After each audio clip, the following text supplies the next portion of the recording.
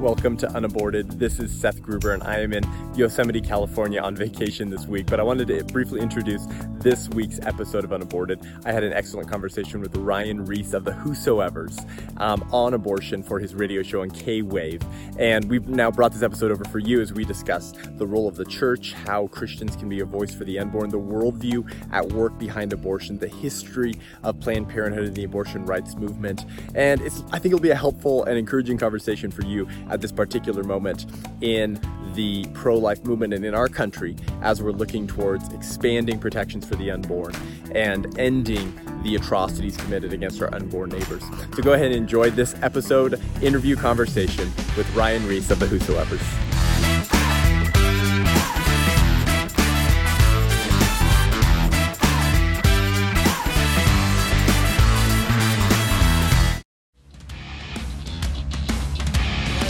Great show this Saturday night.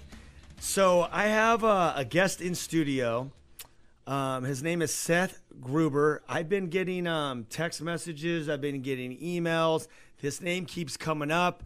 You got to get this guy on your show. He's the leading voice, leading young guy in this generation right now that's in America that's talking about pro-life. And he's an apologist. And his name just keeps ringing in my inbox. So I decided to finally get him on the show when I get back in town. So I want to thank you, Seth, for being in studio. You have a buzz around your name. I know you're a humble guy and everything. So it's an honor and privilege to have you here and to have you on the show because you are a voice, and this is a very serious subject as you're pro-life and you're talking about abortion and all the different things that are going on in the culture. Me personally, I've been in a situation where I was married and my wife had an abortion without telling me. And then later on, I got her pregnant again with identical twins. And one died out from this thing called vanishing twin. And a couple months later, she decided that she didn't want to have the kid, so she aborted the other kid. Mm-hmm. So then that led to a divorce, and that's pretty much my testimony. I ended up finding God. So now, obviously, God blessed me with triplet daughters, and we have a boy coming. So this is a close subject to my heart with abortion, and I don't think that people really understand the effects of it and how serious it is. And not only that, what God thinks about it. Yeah. So thanks a lot. I want you to just let it rip, please, because I know you have a lot of statistics and numbers, but then also we're going to talk about how it applies to us through science and through the Word of God. Yeah. Amen. Well, thank you, Ryan. Thanks for having me on the show. You have been an encouragement to the Christian community in Orange County and more broadly in the country, and it's beautiful and encouraging to see beauty from ashes, right? And to see how God has used your testimony to bless others and encourage people to seek truth. And that truth is ultimately going to be found in the person of Jesus Christ. Yep. And so thank you for your ministry and for what you do, and it's an honor to be on the show. Abortion is the greatest human rights violation in human history. And nobody wants to talk about the issue in that way, right? Because of all the emotion and all of the politics that are involved with it. And because so many people have had an abortion. Statistics say that roughly 1 in 4 women in our country will have had an abortion. Sometimes some people say 1 in 3. Wow, that's this affects so many people, and this is in our churches too, right? This is in the walls of the churches. The Guttmacher Institute, which is Planned Parenthood's statistical research branch. So these is not a pro-life numbers, right? These are not pro-life studies. This is from the other side saying that roughly 30% of the abortions being performed annually in our country are being performed on women who claim to be born again, evangelical or Protestant Christians. And so that's 30%. Yeah. Mm-hmm. Who are claiming an affiliation with Jesus Christ, with an evangelical Protestant church. That is crazy. So when we see so many of our churches in the country that won't touch abortion with a 10-foot pole, and certainly not from the pulpit, right? Well, one of the reasons for that is because they know that there are a lot of men and women in their church who have arranged the death of their children through abortion. Maybe some of them have experienced healing and forgiveness, but maybe a lot of them haven't. Maybe some of them are rationalizing or justifying their decision They're explaining it away How like do it you was thi- just how- a blob of tissue. Let's talk about a couple of ideas. Like, how could a Christian justify this? Like, what are some of the things you've heard? Yeah, well, they say politics is downstream from culture. And so where the culture is going does impact not just politics, but it impacts people. Yeah. And the church is not exempt from that, right? We're not this bubble of an institution where we can just avoid being impacted by the cultural messages. And so in 1973, when abortion was made legal in our country, that set a narrative. That set a message. And that message was that women need abortion to have women's equality. And it's not a baby. It's just a blob of tissue. Yeah. And we're just gently suctioning out tissue that's potential to a person. It's not a person. It's not a baby yet. Don't worry. We're just removing tissue. Well, that narrative has impacted generations of people. Now, a lot of people know what they're doing. A lot of people know it's a baby. Certainly the abortionists are not exempt from that. They know exactly what they're doing. But a lot of men and women who were facing an unplanned pregnancy bought the cultural lie that, at 9 or 10 weeks or 11 weeks, it's not a person yet. It's just tissue. It's pregnancy tissue. Yeah.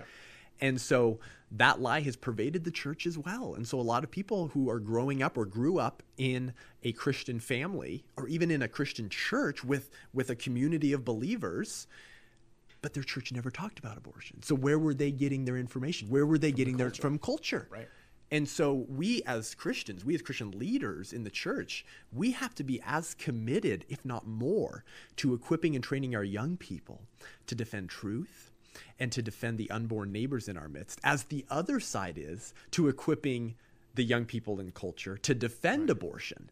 And sadly, the passion in the abortion wars is often seen more in those defending abortion than those defending the unborn. And so how can a Christian justify and rationalize abortion? Well, oftentimes because they've convinced themselves or bought the lie that it wasn't a person. They were not killing a person. They were just removing pregnancy tissue. Because the church hasn't done their part to educate.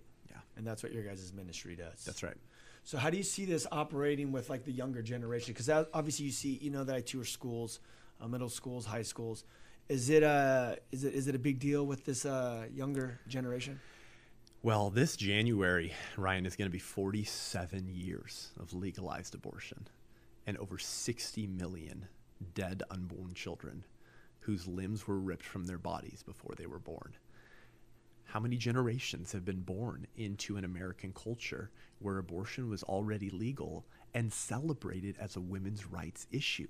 Right. A lot of people, a lot of generations. And so now Gen Z is the third generation to be born into a country that celebrated abortion as a legal and moral right. Ideas have consequences, and bad ideas have victims. Mm-hmm.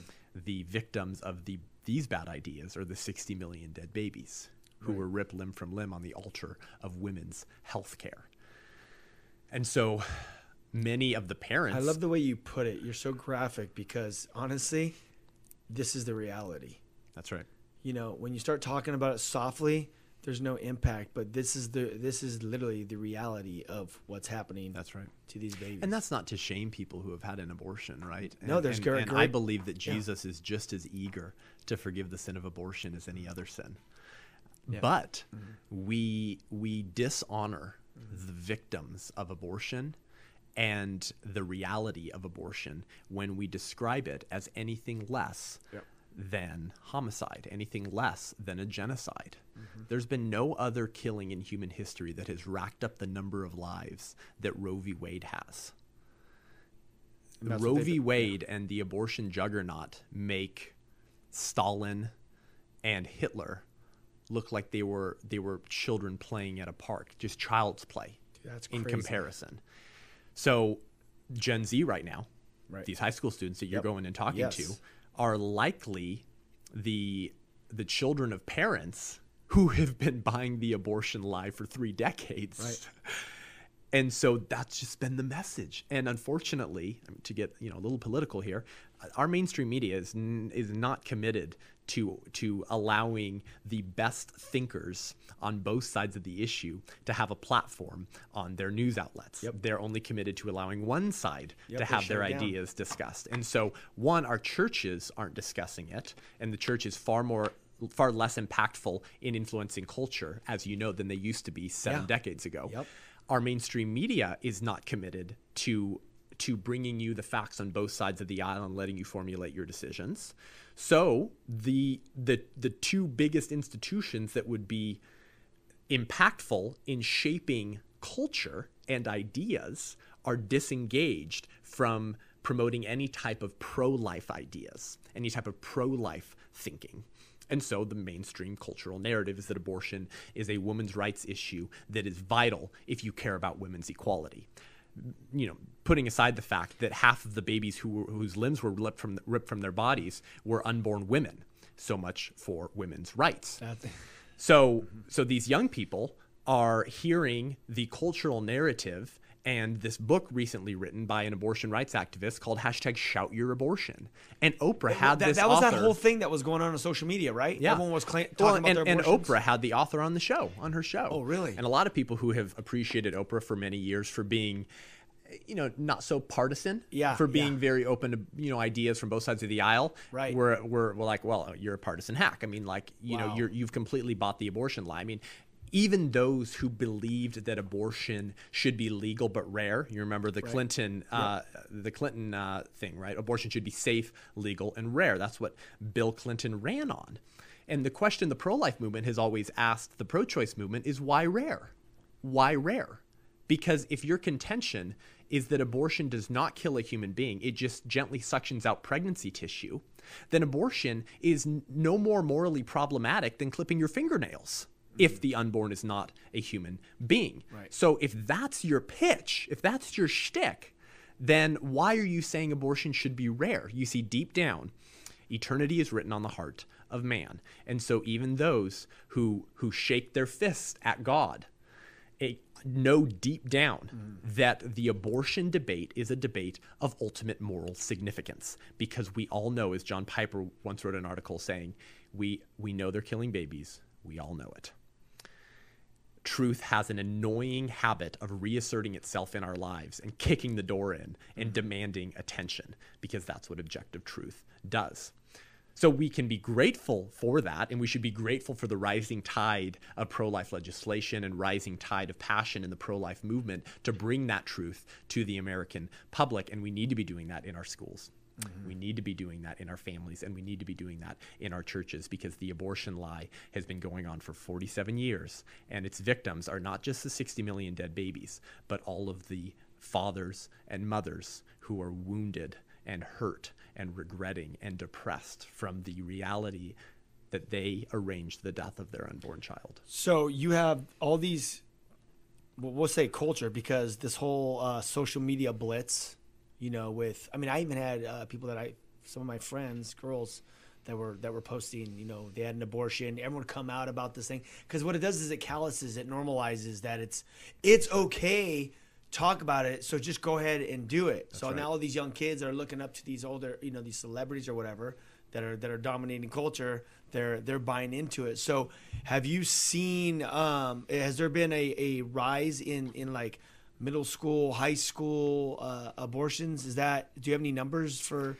Yeah, the abortion does target high school students. What's average? Yeah, the average. So the majority of abortions are performed on women between the ages of like 19 and 23. So we're talking more like college age. Right. Would be the largest demographic that accounts for abortions. Yeah. But that doesn't mean that it's a small percentage that impacts high school students. What about, is it down all the way to middle school students? Not nearly as much. Yeah. But I mean, it's if you can get pregnant. Yeah. And you have no moral qualms with having sex, then you're going to have abortion. I've heard junior high too, but it's nothing in comparison to that, like 18, 19 to like 23, 24, 25. I've heard several stories of people that have come to me for like counseling, and they're in high school and they're pregnant, and the mom, is telling them to get an abortion. Wow. It's very, very common. Yeah. What are some side effects, or like, I mean, you've talked to several people that have been through abortions, because they've, like you just said, they basically made the date to murder their kid. What are some of the side effects that you hear that happen to some of these women? Is there depression? Is there anxiety? Is there, what are the long-term effects besides even physical stuff? Right. Well, the effects are all across the aisle. They're kind of just everywhere. And that's because some women actually believe, like I said earlier, that they didn't kill a baby. They actually believe that it was a blob of tissue. And so if you actually believe that, like not just like, I need to believe that to justify what I did, but if you actually believe that, then the fallout from your abortion might take some time. It might take some time for you to come around to the truth and mourn at what you did. But I think a lot of people, especially if we're talking about a later term abortion, right? Because if the mother's feeling her baby kick, then there's no more blob of tissue lie, right? No. But unfortunately, the majority of abortions are performed in the first trimester. Over 90% of abortions are performed in the first 3 months before the mother will feel her unborn offspring kick, and the trimester in which there's the most public support for abortion. Why is that? Because the culture bought the lie that it's not a baby and it's just a blob of tissue, and it's easier to justify that abortion in the first trimester when it does look less like you and me, and when you aren't feeling your child kick yet. But later term abortions, that lie becomes impossible to maintain. So for that reason, the abortion juggernaut does everything they can to perform abortions earlier in the first trimester. Now, they have a financial incentive to perform them later because abortions are more expensive the more developed your baby is. But it means that it's harder to convince women to get abortions in the later trimester. Right. So most of the abortions are performed in the first trimester. Now, that law that you said that got passed in 1973, I think it was, with that lady, Norma McCorvey, referred to as Tell that story, because I saw her story in a video. Yeah. But she was wanting to get an abortion. Yeah. So let's briefly look at the history of Roe versus Wade. Yeah. So Roe versus Wade, along with a case called Doe versus Bolton in 1973, were both Supreme Court decisions that made up abortion law in our country, in all 50 states. Now, they did allow for states to pass restrictions when the unborn child was defined as viable, meaning able to survive outside the womb. But apart from state restrictions, Roe v. Wade becomes the law of the land in regards to abortion. But Norma McCorvey, referred to as Roe in that decision, was living in Texas at a time, because this was before federal law stepped in on abortion. So states were having to make sure that abortion was illegal in their state. And so an abortion was illegal in Texas unless refraining from getting an abortion was going to endanger the mother's life. Well, Norma McCorvey's life was not endangered, but those who had a vested interest in legalizing abortion used her as a pawn in their chess match to legalize abortion. So they took her case to the state of Texas. It ended up before the Supreme Court. And that's how we got abortion law today. Norma McCorvey never got an abortion because the whole case took too long. So she was forced to keep her baby. Was grateful she did. Later became a Christian and later became a leading pro-life activist. Amazing. So the woman who was responsible for legalized abortion in our country never had an abortion, became a Christian, and then spent the rest of her life speaking out against the evils of abortion. Now, that law, can that ever be overturned? Yes, and that is what the pro-life movement is working for day and night. So now, but they've been trying for years, right? Obviously. If Roe v. Wade is overturned, it goes back to the states. So you see, so each state gets to determine the law for abortions in their state. So if you recall, in January, February, the state of New York decided to legalize abortion to the day of birth in their state. The reason that they did that was very clear, because the governor of New York, Governor Cuomo, Andrew Cuomo, said at a political conference that the reason he is codifying Roe v. Wade into state law is because, quote, I know that both of Trump's Supreme Court justices will overturn Roe v. Wade. And so the abortion juggernaut is running scared. They're afraid that with the current administration that is very, very friendly to the pro-life movement, that they will get enough justices on the Supreme Court to overturn Roe v. Wade. So deep blue states are rushing to legalize abortion to the day of birth in their state so that if Roe v. Wade is overturned and it goes back to the states, they can say, well, we prepared for this. Our state is going to protect killing babies to the day of birth. That's what all that On the flip side, you have more red states that are much more pro-life who are trying to pass heartbeat legislation to make abortion illegal after there's a detectable heartbeat at around 8 weeks.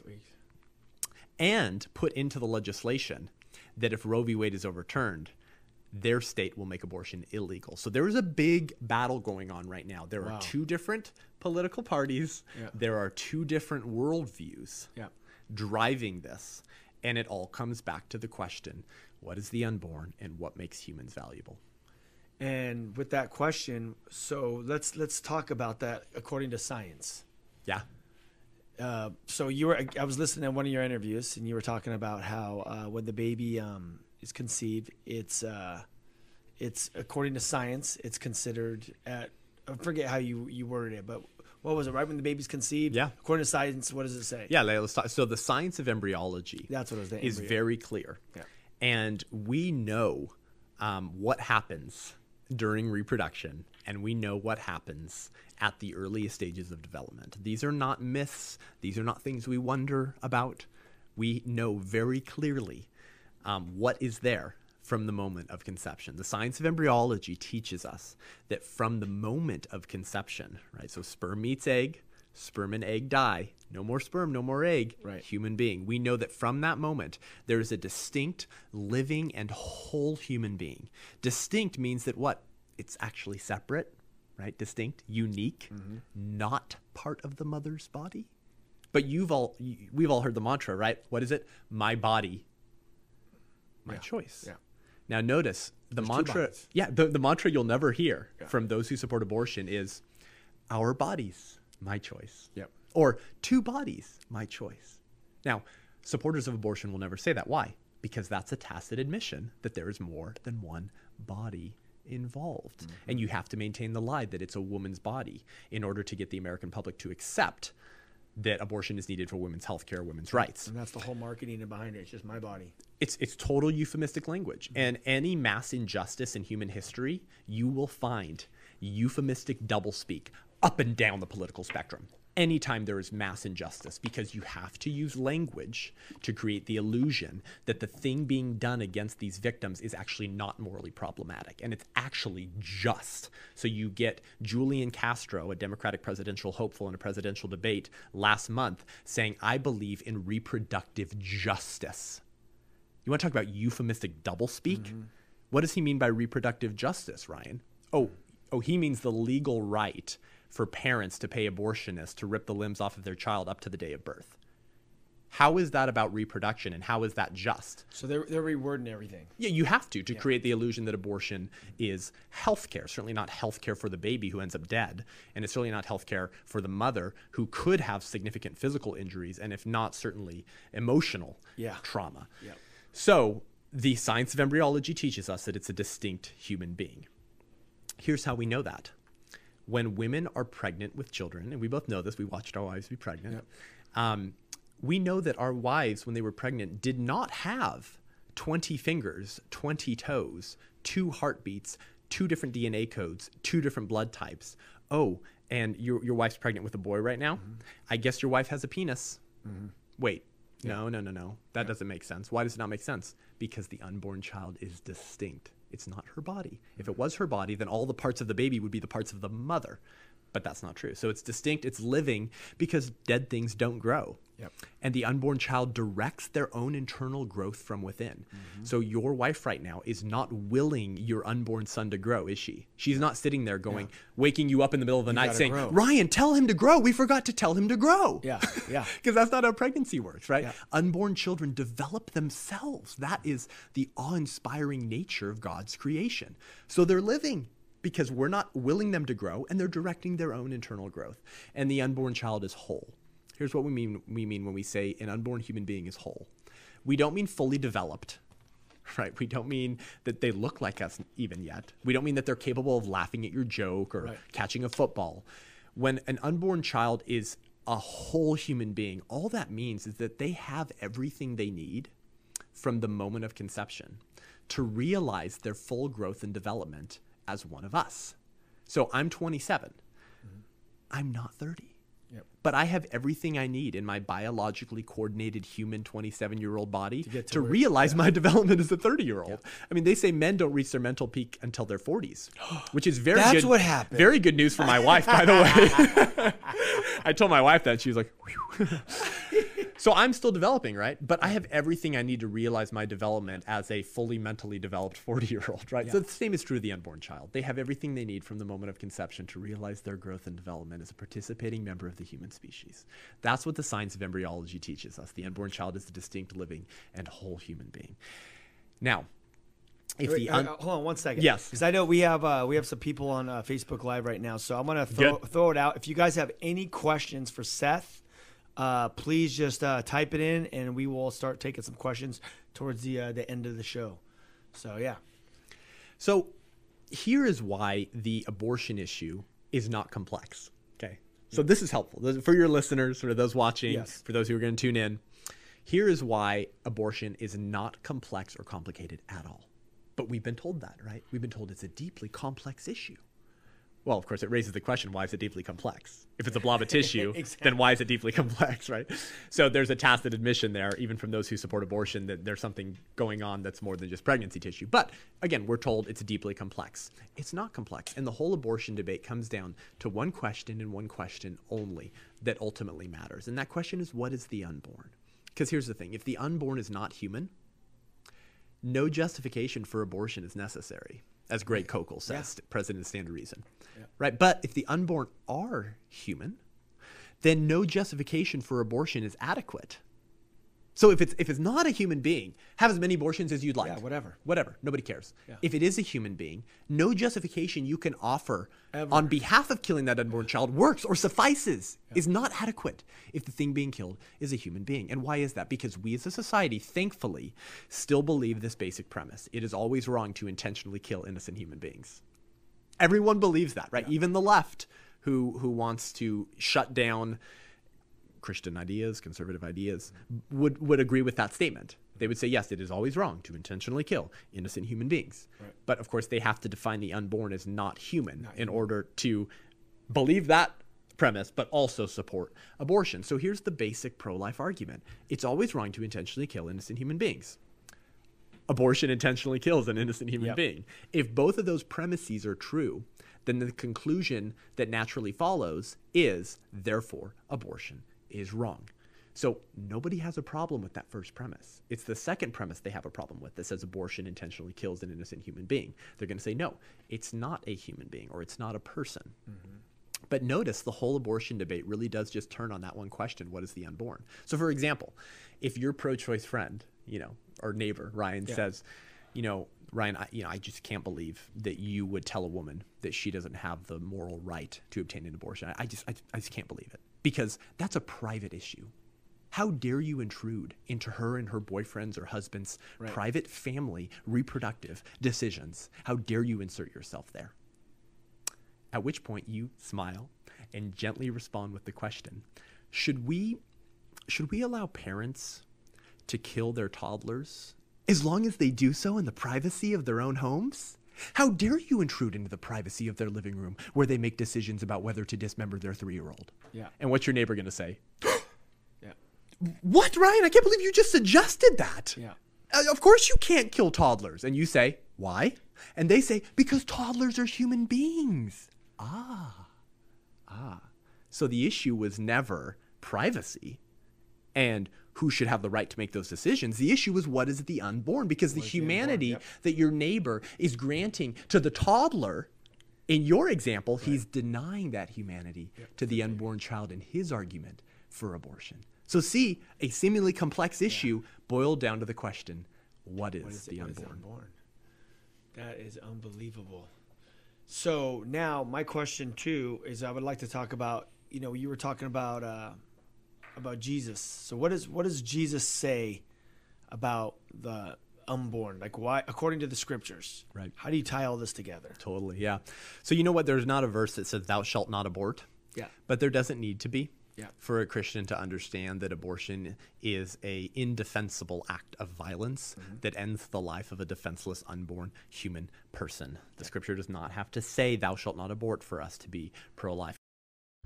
Hey there, I hope you're enjoying Ryan and Reese and I's interview and conversation on abortion. If you enjoy the show and want to hear more great content from the front lines of the abortion wars, then head on over to patreon.com/unaborted and become a patron of the show. One of the longtime leaders of the pro-life movement, Greg Cunningham, once said that there are more people working full-time to kill babies than there are working full-time to save them. That's because killing babies is very profitable, while saving them is very costly. And sadly, that's exactly right. And as it pertains to this show, as I'm seeking to expand this message to equip Christian leaders, young people, and pro-life individuals to have a one-stop shop to get equipped to defend life, we need your help to help expand this show's reach. So consider becoming a patron of the show by going to patreon.com/unaborted and encourage others to visit Unaborted and get equipped to defend their pro-life beliefs in this moment in our culture. Enjoy the rest of the show.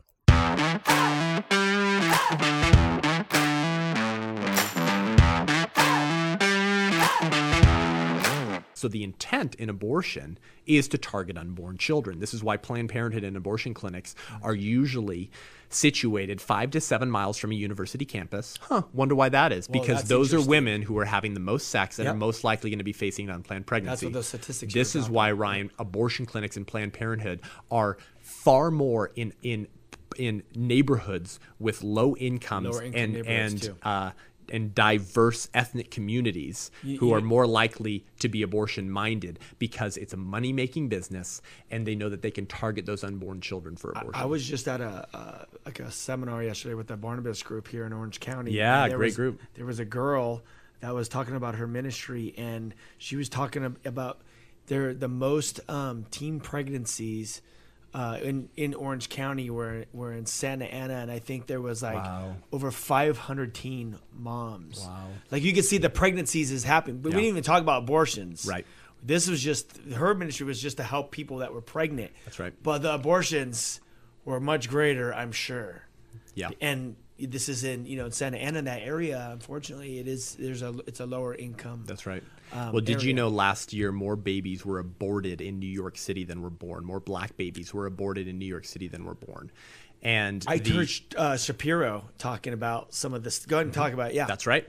Yeah, abortion is a racist tool wielded by Planned Parenthood, an organization founded by a eugenicist racist, in order to exterminate those that she deemed as undesirable, namely the African American population. The worldview of racism and the worldview of the KKK is alive and well in Planned Parenthood because roughly the American population, about 13% of the American population are African Americans, okay? This is according to the U.S. Census Bureau. They account for over 30% of the annual abortions.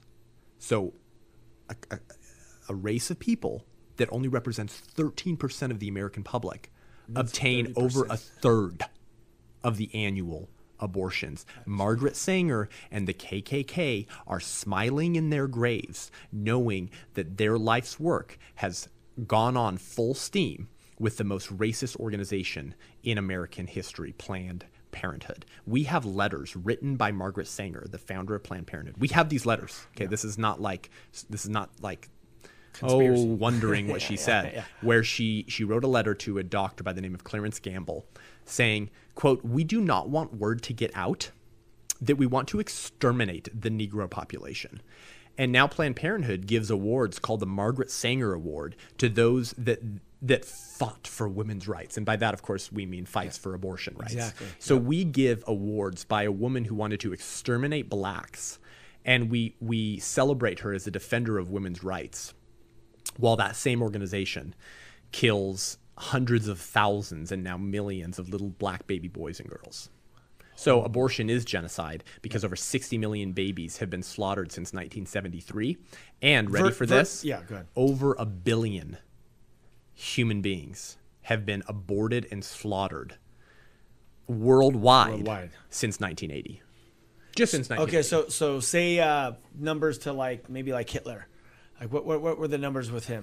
Right, I think just Jews. It was estimated around 6 million Jews were wiped out during the Holocaust. And but there were other racial classes that were targeted during the Holocaust. But this was pitched. I mean, this was a big deal, and that was 6 million. We're talking 1 billion worldwide. Right, and you could really rack it up to maybe 13 million from the Holocaust when you include other racial classes. So okay, let's say 13 million because of the SS and Hitler's campaign and worldview, right? And that was over 5 or 6 years. But this campaign with the whole abortion thing is growing. Yeah, well, we in our country kill about 1 million babies every year. Every 365 days, the United States of America, a country founded firstly on the right to life, murders 1 million babies every year. And there's been, again, over 60 million since 1973 in the United States of America, 50 million a year worldwide, and 1 billion worldwide since 1980. Dude, unbelievable. This is genocide by any definition. It's the silent. No one, it's not talked about. It's not talked about much as far as with the younger generation. They don't know the seriousness of it. Is there any other questions? Yes. How many more do we have? About 3. All right, let's go for it. Okay, so how to explain to a non-Christian person who defend abortion that it's wrong, and how can we use the Bible for that explanation? Right. So this is a good question, and this goes back a little bit to what we were just talking about, right? Was how can we explain and defend and articulate our views on abortion to those who don't share our Christian worldview, and does the Bible play any part in that? Well, here's my answer. All truth is God's truth. So God's truth is going to be manifested and found everywhere. Right. God's truth is going to be found in the science of embryology. It's going to be found in philosophy or natural law. Right? It's going to be found written on the human heart. And so we don't, as Christians, have to cite Bible verses to make our pro-life case. Now we can, and we should use conversations about abortion as platforms to share the gospel as well, right? To those who don't believe in Jesus. But we don't need to cite Psalm 139 to convince someone that they should become pro-life. In fact, by doing that, we're probably going to guarantee that they don't become pro-life, at least in the immediate future, because all they're hearing is, well, Ryan, you're a Christian, I'm not, and you just told me that the reason abortion's wrong is because the Bible says so. Yeah, and they don't care about the Bible, so it doesn't even matter. But they're saying, I don't even believe the Bible is the authoritative word of God, and I don't believe in your God, so why should I take his words with any weight? So my basic answer is that we can appeal to the truth of God that is found everywhere to make a case for the pro-life position that will resonate with the secular culture. So we did a little bit of that earlier. And for whoever asked this question, if you were tuned in earlier, we talked about the science of embryology, which says that from the moment of conception, the unborn is a distinct, living, and whole human being. If your pro-choice non-Christian friend says you're wrong on that, gently encourage them to pick up any embryology textbook on any university campus in the world. Okay, this is a settled debate regarding when human life begins. Okay, so we have that aspect. So that's the first thing you would do or say to someone who's a non-Christian is say, well, this is what science says, that it's a human being. Now, the second portion of my answer to this question is what makes humans valuable. Because what many people are going to say at this point is, okay, Ryan, well, that's great. I mean, okay, fine. I accept the science of embryology. Okay, sure, because they're human parents, so I guess humans can only create humans. Okay, so sure, the unborn's a human. I'll grant you that. But you see, Ryan, it's not a person, and only persons have value. Now, this is a timeless conversation, okay? This is not a new conversation regarding where does human value come from. What they're going to do is they're going to separate the term human and the term person. Now, we as pro-life Christians would maintain that the term human and the term person are basically synonyms. Right, like you're a human, you're a person. Like, doesn't that just mean the same thing? Yes, it does. But culturally, you'll find that those two terms will be separated for moral purposes or immoral purposes. Yeah. Because what they're going to do is they're going to say only persons have rights. Okay, so they're going to acknowledge that the unborn is biologically human according to its DNA. It has no rights. Right, but it has no rights. And they're going to say only persons have rights. So now we're getting into philosophy. Here's the basic response to communicate to your listeners, to communicate to your pro-choice non-Christian friends why not only is the unborn a human, but the unborn has value as a human person. Okay, here it is. There's no essential difference between the unborn and the born that makes it okay to kill the unborn. Another way to put it is there's no meaningful difference between the embryonic human you once were and the adult you are today that would justify killing you at that earlier stage. Now, are there differences between unborn children and teenagers? Of course there's differences, right? And if your mother held up a picture of 20-week in utero Ryan and you now, there's obvious differences. The pro-life case is that none of the differences are relevant. None of those differences matter. And the 4 differences between the unborn and the born are size, level of development, environment, and dependency. If you want to remember that, think of the acronym SLED. Okay, SLED. It's a hard concept in Southern California. You're right, what's snow, what's sledding? But SLED, size, level of development, environment, and dependency. Let's take those very quickly. Is the unborn child smaller than the newborn child? Yep. Yes, but you're smaller than me because I'm 6'3". Yep. But don't we have an equal human value and right to life? Yep. So size has no relevance to human value. Nope. So because the unborn's smaller, you can't use that to justify killing them. Level of development. Is the unborn less developed than the newborn child? Yep. Yes, but I'm less developed than you because I'm younger. And your children are less developed than you because they're younger. Right. That doesn't mean that children are less valuable than adults because they're less developed. Yep. The same applies to the unborn. Environment. That just means location, the environment you find yourself in. Right. Is the unborn located in a very unique environment that's different than toddler's environment? Yes, the womb, the uterus. By the way, it's the location that baby's supposed to be in. Right. As it turns out, a uterus was designed to grow a human being. Right. So it's the natural location, but it is a different location. But you and I are located in different locations and environments. Right. And when we leave here and walk outside and we're in the parking lot, we'll be in a different location again. But where one is has no bearing on who one is. We have an equal human dignity and right to life regardless of the environment we find ourselves in. So just because the unborn is in the uterus 6 inches away, that doesn't mean that they're less valuable. But our country says, if you're in the womb, we can rip you limb from limb legally and call it women's health care. But if you make a 6-inch journey down the birth canal during childbirth and you're being held by the doctor, congratulations, human rights. Wow. Where one is has no bearing on who one is. So size, level of development, environment or location, and dependency. Dependency. Yes, is the unborn child dependent on the mother to live? Yes, it is. Luckily, medical technology is helping us to make unborn children independent earlier and earlier, right? We can keep them alive outside the womb. Yep. And you probably know a little bit about this. We had some premature babies that we had to go through that. And thank God that you live in 2019 with medical technology and able to save your children. Yeah. We live in an amazing time, right? But we have human rights and value regardless of whether we're dependent on someone or not, right? Yeah. Because there's born people who are dependent on insulin, heart pacemakers, kidney machines, or life support. Now, does that mean we can slit their throats because they're dependent on something else without which they cannot continue to live? Just like the unborn child is dependent on the mother without whom he or she cannot continue to live. So to answer this question, the baby is a baby. It's a human being. That's what science teaches us. From a value standpoint, should we value the unborn child? There's no meaningful difference between you, the embryo, and you, the adult, that would justify killing you, the embryo. And the only differences between unborn people and born people are size, level of development, environment or location, and dependency. And we as born people differ in regards to those 4 ways, just like the unborn does. Amazing. So that's how you can communicate your pro-life position to someone who doesn't share your biblical worldview.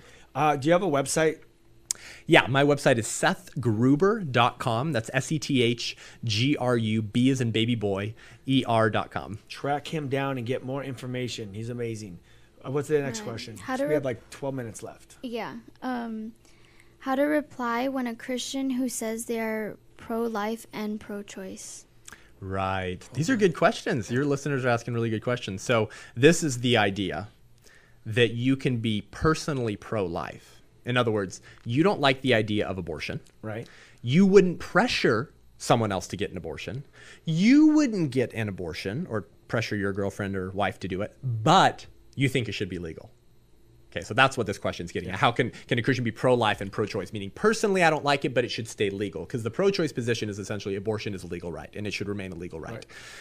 This is just as ludicrous, okay, as saying, Ryan, listen, okay, I'm personally against slavery. Okay. I would never buy a slave. But I believe it's a legal right for other people to buy human beings and whip them if they want to. Or I'm personally opposed to child abuse. I personally wouldn't punch my toddler's cheek until he's black and blue. But see, Ryan, it needs to be a legal right. needs to be a legal right. And I'm going to support the legality of child abuse. Ready? Abortion is the worst form of child abuse, guys, because abortion doesn't just abuse and bruise a baby, it ends up in their dismemberment and murder. Abortion is the worst form of child abuse because it's child abuse that ends in a dead kid rather than just a bruised one. And so if you are opposed to child abuse, you should be opposed to abortion because it's the worst form of child abuse. To say that you're personally pro-life but support the legality of abortion is a deeply immoral position because you're essentially saying, I want to remain in my own safe bubble where I don't commit atrocities while supporting the legal right of other people to have their rights stripped from them, namely the right to life. If the unborn is a human being like you and I from the moment of conception, then abortion is just as wrong as slavery or child abuse. The worst case of child abuse. I like that. So here's a question you probably hear. It's pretty common. You see it like on social media and stuff, and people go, is it good to have abortion legal? And then someone says, well, what if they were raped? Right.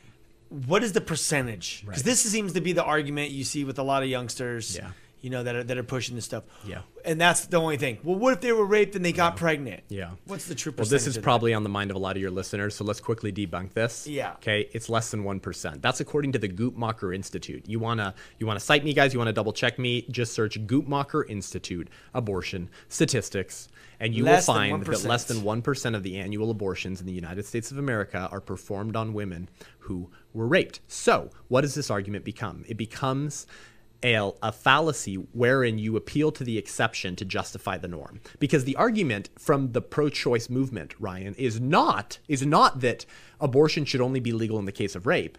The argument is abortion should be legal for any reason or no reason at all through all 9 months of pregnancy. Right. Why? Well, because of rape. So they're using the less than 1% to justify their support of the 99%. Yes. Here, for your listeners, here's how you debunk this. You gently smile at your pro-choice friend and you say, wow, so you're willing to join me in fighting against the 99% of all other abortions that aren't from rape. And they go, well, no. Well, but you just said it should be legal in cases of rape. So that's what well, no, I believe it should be legal in every circumstance.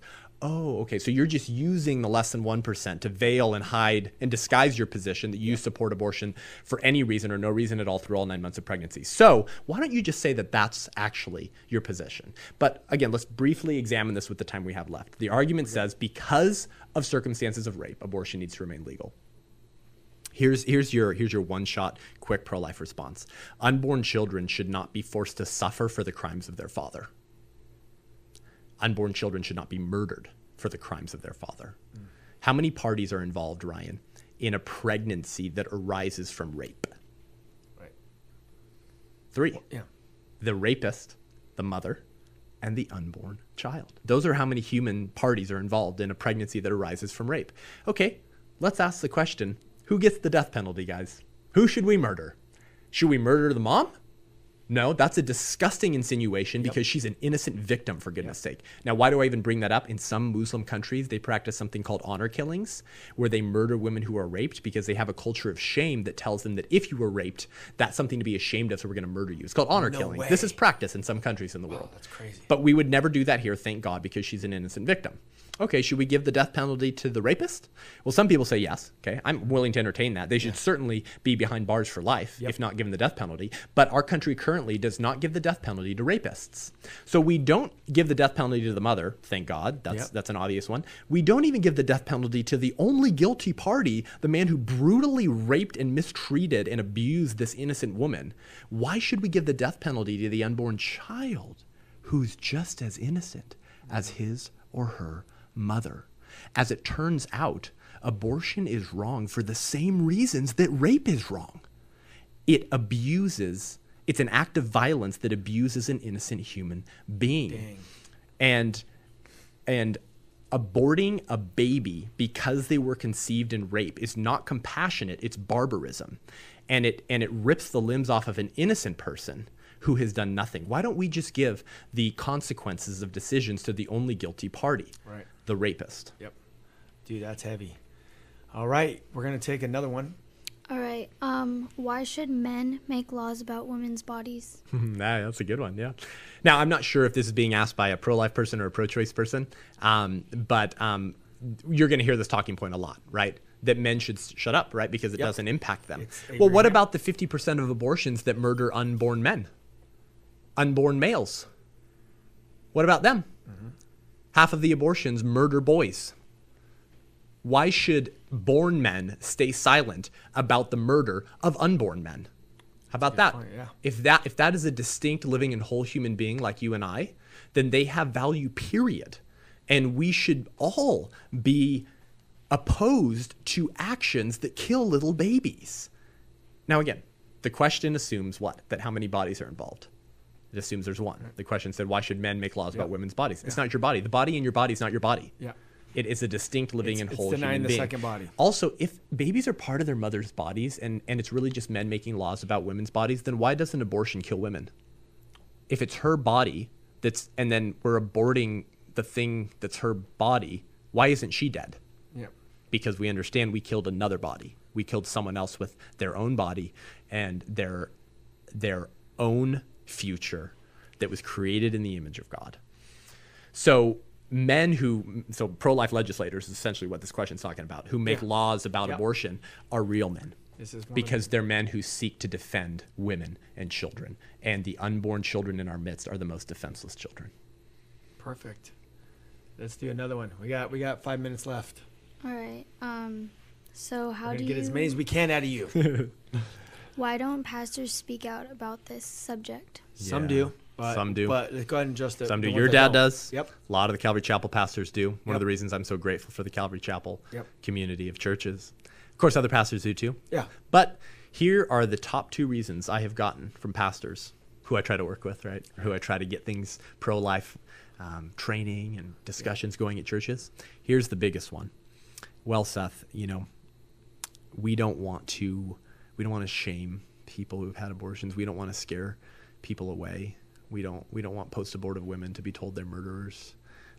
We don't want people who might be visiting the church and need to hear about the gospel to show up on a Sunday when we preach about abortion and go, I figured this was a Republican church, and peace out. So the assumption is that those pastors are the ones in control of the gospel. Because if we preach truth on abortion, some people might not like the proclamation of truth, and they might leave the church. And so we can't have that because these people need Jesus. Well, guess what? I have good news for you, pastors. The Holy Spirit brings conviction of sin. Yeah. Your role is to preach truth and do it boldly and do it graciously, but to do it nonetheless, and the results are left to God. So if we don't talk about abortion because we're afraid of offending people, I guess we should all stop preaching the gospel. Yeah, because the gospel is an offensive message. And you know what? There's so much grace and truth when you do give the gospel. That's right. It's because, so I've been through them, and I have a lot of friends that have been through abortions, and I meet with people that are about to get them, and some have and some haven't.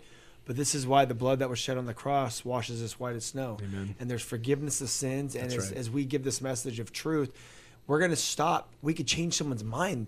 I mean, what about people? See, this is the thing. So say you're in church and you got the people that are thinking about it, contemplating having an abortion. Right. You could stop that by telling the truth. And then the ones that have, you can let them know about the grace and the mercy. Healing. Yeah. And that God could heal, and He forgives. So you're preventing evil and you're healing evil. It's you're addressing both. That's right. Through if you're it's not all about, it's not shame. It's about God will forgive you, He'll heal you. So you're addressing it through grace and mercy and truth. That's right. And that's what Jesus is. Think about King David. He arranged the death of an innocent person. Yes. Uriah's, story. Uriah, Bathsheba's husband. Yep. Nathan confronted him. He repented. Yep. God renewed him, called him a man after his own heart. Yeah. And then David said regarding his son that died from his sexual infidelity with Bathsheba, he said, my son will not return to me, but I will go to him. So if you have had an abortion, Jesus is just as eager to forgive the sin of abortion as any other sin, just like he did with David. And if you repent and ask for Christ's forgiveness, just like David, you're going to see your baby in heaven seated on Christ's lap in glory. 100%. And you know what, just for you listeners, God loves you so much. We address these issues, and because the gospel it's black and white, and this is why we do the show. we talk about the things that a lot of people don't talk about in the church that are like maybe taboo, any kind of subjects. And this is why it's important that I like to bring guests in that bring it. You know, you bring it straight. Jesus, when you read about sins in the Bible, they're all grouped together and they're all looked at the same. It doesn't matter if you're like a little liar or if you're cheating on your wife or you're watching pornography or if you're using drugs or you're a drunkard or That's right. you know you've had an abortion, whatever it is. Sin is sin, and this is why Jesus came on a rescue mission out of eternity to die for the sins That's of right. the world. That's right. And that by believing by faith that he is the Son of God, he split time in half. You have BC, you have AD. He split time in half. He died on the cross. He raised from the dead. And by believing by faith, he sends the Holy Spirit into our life. And he does that supernatural work in the natural realm. That's right. And he heals us. That's right. He heals us of our, maybe the things of your past, the anxiety, the depression.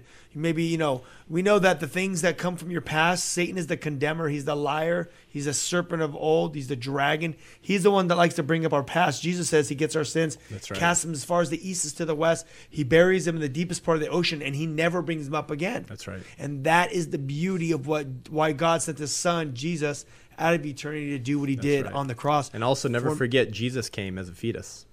He did, actually, through Mary, born of the Holy Spirit, 100% man, 100% God. And he did go through hard times while he was here on this earth. So he knows what you're going through. He knows those times when you're going through those storms in your life. And this is why he is the great physician. He could come alongside. He could walk with you and he could heal and he could change Amen. your life. Thank you Absolutely. for coming on this show. It is true what everyone said. You were awesome. Thank you. Thank you, Ryan.